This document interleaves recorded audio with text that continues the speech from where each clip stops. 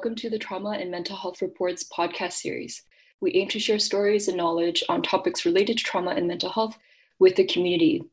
My name is Sharon Bay, and I'd like to welcome our guest for today's episode, Carly Ceylon. Today we'll be discussing Denver STAR, Denver Support Team Assistance Response Program, an alternative to police and frontline response. Hi, Carly. Thanks so much for joining us. Hi, Sharon. Yeah, thanks for having me. So for those who don't know, could you tell us a bit about the Denver STAR program? Sure. So Denver's Support Team Assisted Response Pilot is a police response alternative program that pairs a licensed mental health clinician with a paramedic, and they ride around on a repurposed van and respond to low-level, low-risk, low-acuity 911 calls coming in through dispatch. Great. As I understand the responders themselves, it's a mental health practitioner as well as a paramedic. Is there any additional training involved, additional training on mental health or racial or cultural sensitivity? No, so there was no additional training. The clinicians riding on the van are licensed clinical social workers, so are very well versed in behavioral health, crisis intervention, cultural competence. The clinicians on the van sort of trained up the paramedics who, also obviously do community-based work on their ambulance shift, but sort of let the paramedics know kind of some additional skills and resources that they may be using on the STAR van. So it sounds like everyone involved in the response is obviously well-trained just in their professions themselves. How has the community response been to the program? It's been great. We had a very active community work group while building the pilot that shared input, different stakeholders, community providers, people with lived experience. So that was extremely helpful when we were kind of developing this pilot. And then the individuals that we're contacting on the van have just been really excited and said that this felt really supportive and was a great experience. We've been getting excellent feedback from the people we're contacting. That's excellent. This is kind of a new program. It's a pilot program still, launched in June? Yeah, we launched in June of 2020. We were working on it since about May of 2019. Yeah, and then rolled out in June, and the pilot will run until June of 2021. And we're expecting to see full expansion citywide by that time. So a pilot program of a year duration and then plans for expansion. Can you talk a bit about the expansion, or is that still in the works? It's still very much in the works, so I can't provide too much detail, but there's definitely buy-in from the city that, we can really expect this to expand once the pilot's over. Can you speak a bit about the services provided? So what does the response look like from the moment you get the call in and to the response itself? Yeah, so we're dispatched through our 911 communication center, and we carry radios. So we're dispatched directly to the call, and the STAR team shows up and, wearing street clothes essentially and looking pretty unassuming and casual, and basically just asking people how we can help them today, trying to be supportive, trying to build rapport with people, let them know who we are, what we do, and just sort of trying to find that creative solution in the moment to make people's day a bit easier or help them access whatever it is they may need, which includes a variety of things. It could be connection to a community provider, a ride to a shelter, allowing them to charge their power wheelchair, providing snacks and water. We really kind of strive to be creative and outside of the box and really just meet people where they're at. Yeah, I love that it's so flexible in the response, in that it's not just a structured response. How is the program funded? The pilot program funding was secured from the Caring for Denver Foundation, which was a tax initiative that was passed back in November of 2018 that placed a 25 cent on every $100 spent in Denver tax to go directly to, basically provide seed money for new programs that focused on mental health and substance misuse. It passed with overwhelming majority here in Denver, which was great. It really showed that our community was willing to sort of support this work. And that's where we secured our pilot funding from. How about continued funding?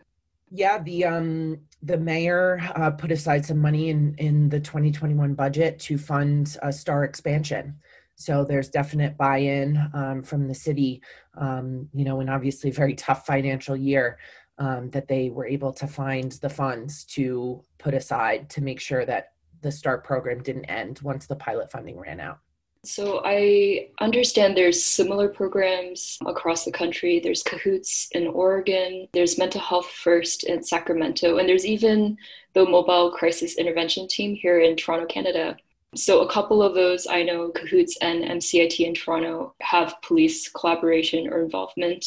MH First operates entirely without police involvement. So you mentioned that there's a 911 dispatch. So yours is a police collaboration? So our 911 Communication Center is a civilian unit, but is under the umbrella of the Department of Safety.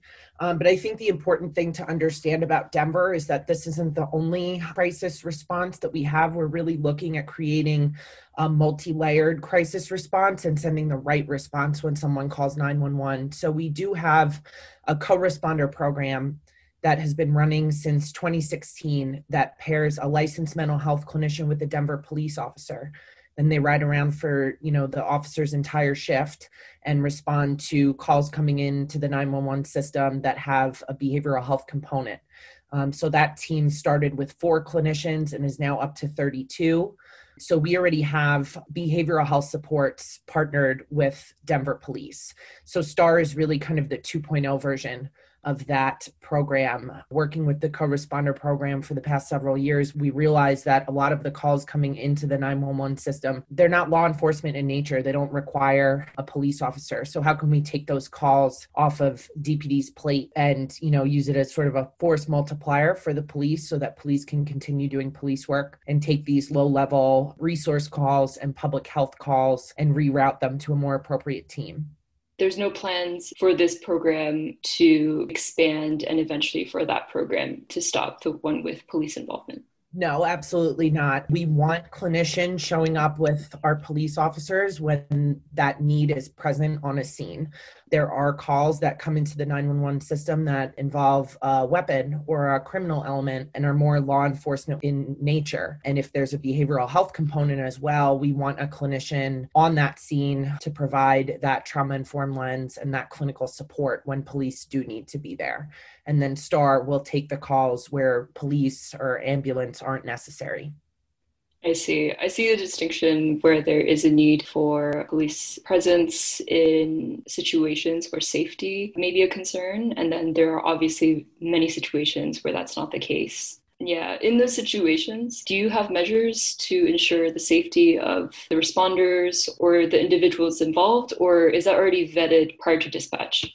So our 911 Communication Center developed a decision tree to help triage the calls to the appropriate team. So that is vetted, safety risk is already kind of vetted before STAR shows up. And we've run over 800 calls since June 1st, and we have not called for police backup on any of them. So you haven't called for police backup on a single case? Nope, not one call on STAR. We've been able to solve the problem and haven't run across any situations where we were unsafe or needed police cover. So I think that shows that the 911 triage system is working very well. We're making it to the right calls. Yeah, that's excellent. In fact, this is the first I'm hearing of that triage system, and it sounds very promising. Yeah, it's been excellent so far.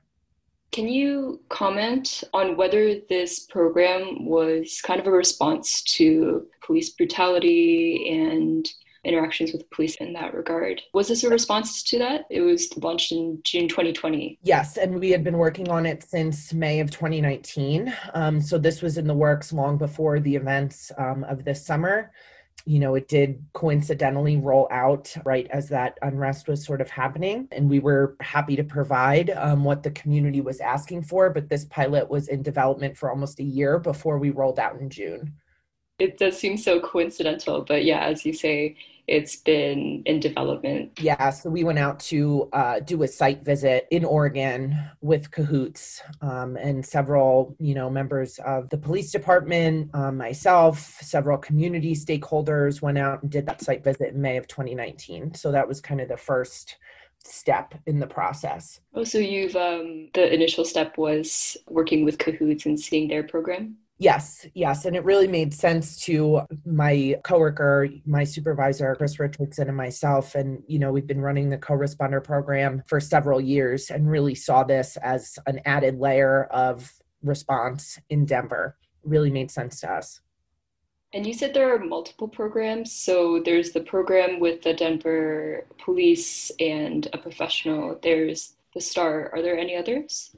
We also have mobile crisis, which operates outside of the 911 system, that you can call directly and a clinician will come and provide support and assessment. So we do have crisis centers and mobile crisis along with our criminal justice programs. So really just comprehensive, multiple programs in a single environment. Yeah, it works very well. And, of course, we're always looking for ways to be nimble and flexible and respond to the need in the community. But we really do have a lot of options, whether you are calling 911 or not. Could you comment on not just this program, but all of these programs and these efforts, a change to frontline crisis? Why would you say that this change is necessary? I think, we need to look at what has been put on the police's plate historically. Typically, when you don't have options for crisis response in your area, those calls wind up on the plate of police. And, we have a long working history with DPD, a long partnership with them.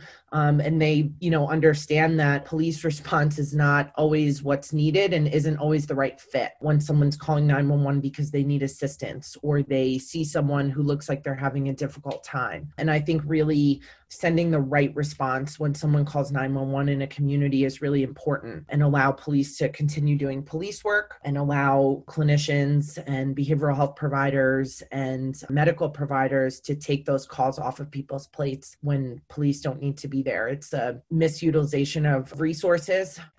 Sending police and ambulance to every single call is expensive and doesn't always solve the problem.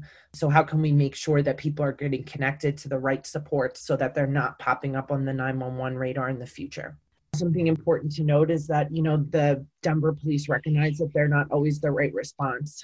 Denver police started a program to partner with clinicians back in 2016, recognizing that sometimes they can be a trigger based on people's historical experience with law enforcement and the criminal justice system. So we have a great partnership with DPD and are able to make sure that we provide a good outcome when individuals call 911, whether they're needing law enforcement or not. And I think that that's really the most important piece, is getting people the right response. You've reached the end of this episode with the Trauma and Mental Health Report podcast. Thanks for joining us. Connect with us at trauma.blog.yorku.ca. You can also find us on Facebook, Twitter, Instagram, or LinkedIn. Don't forget to subscribe to our podcast and newsletter to see our latest content. See you at the next episode.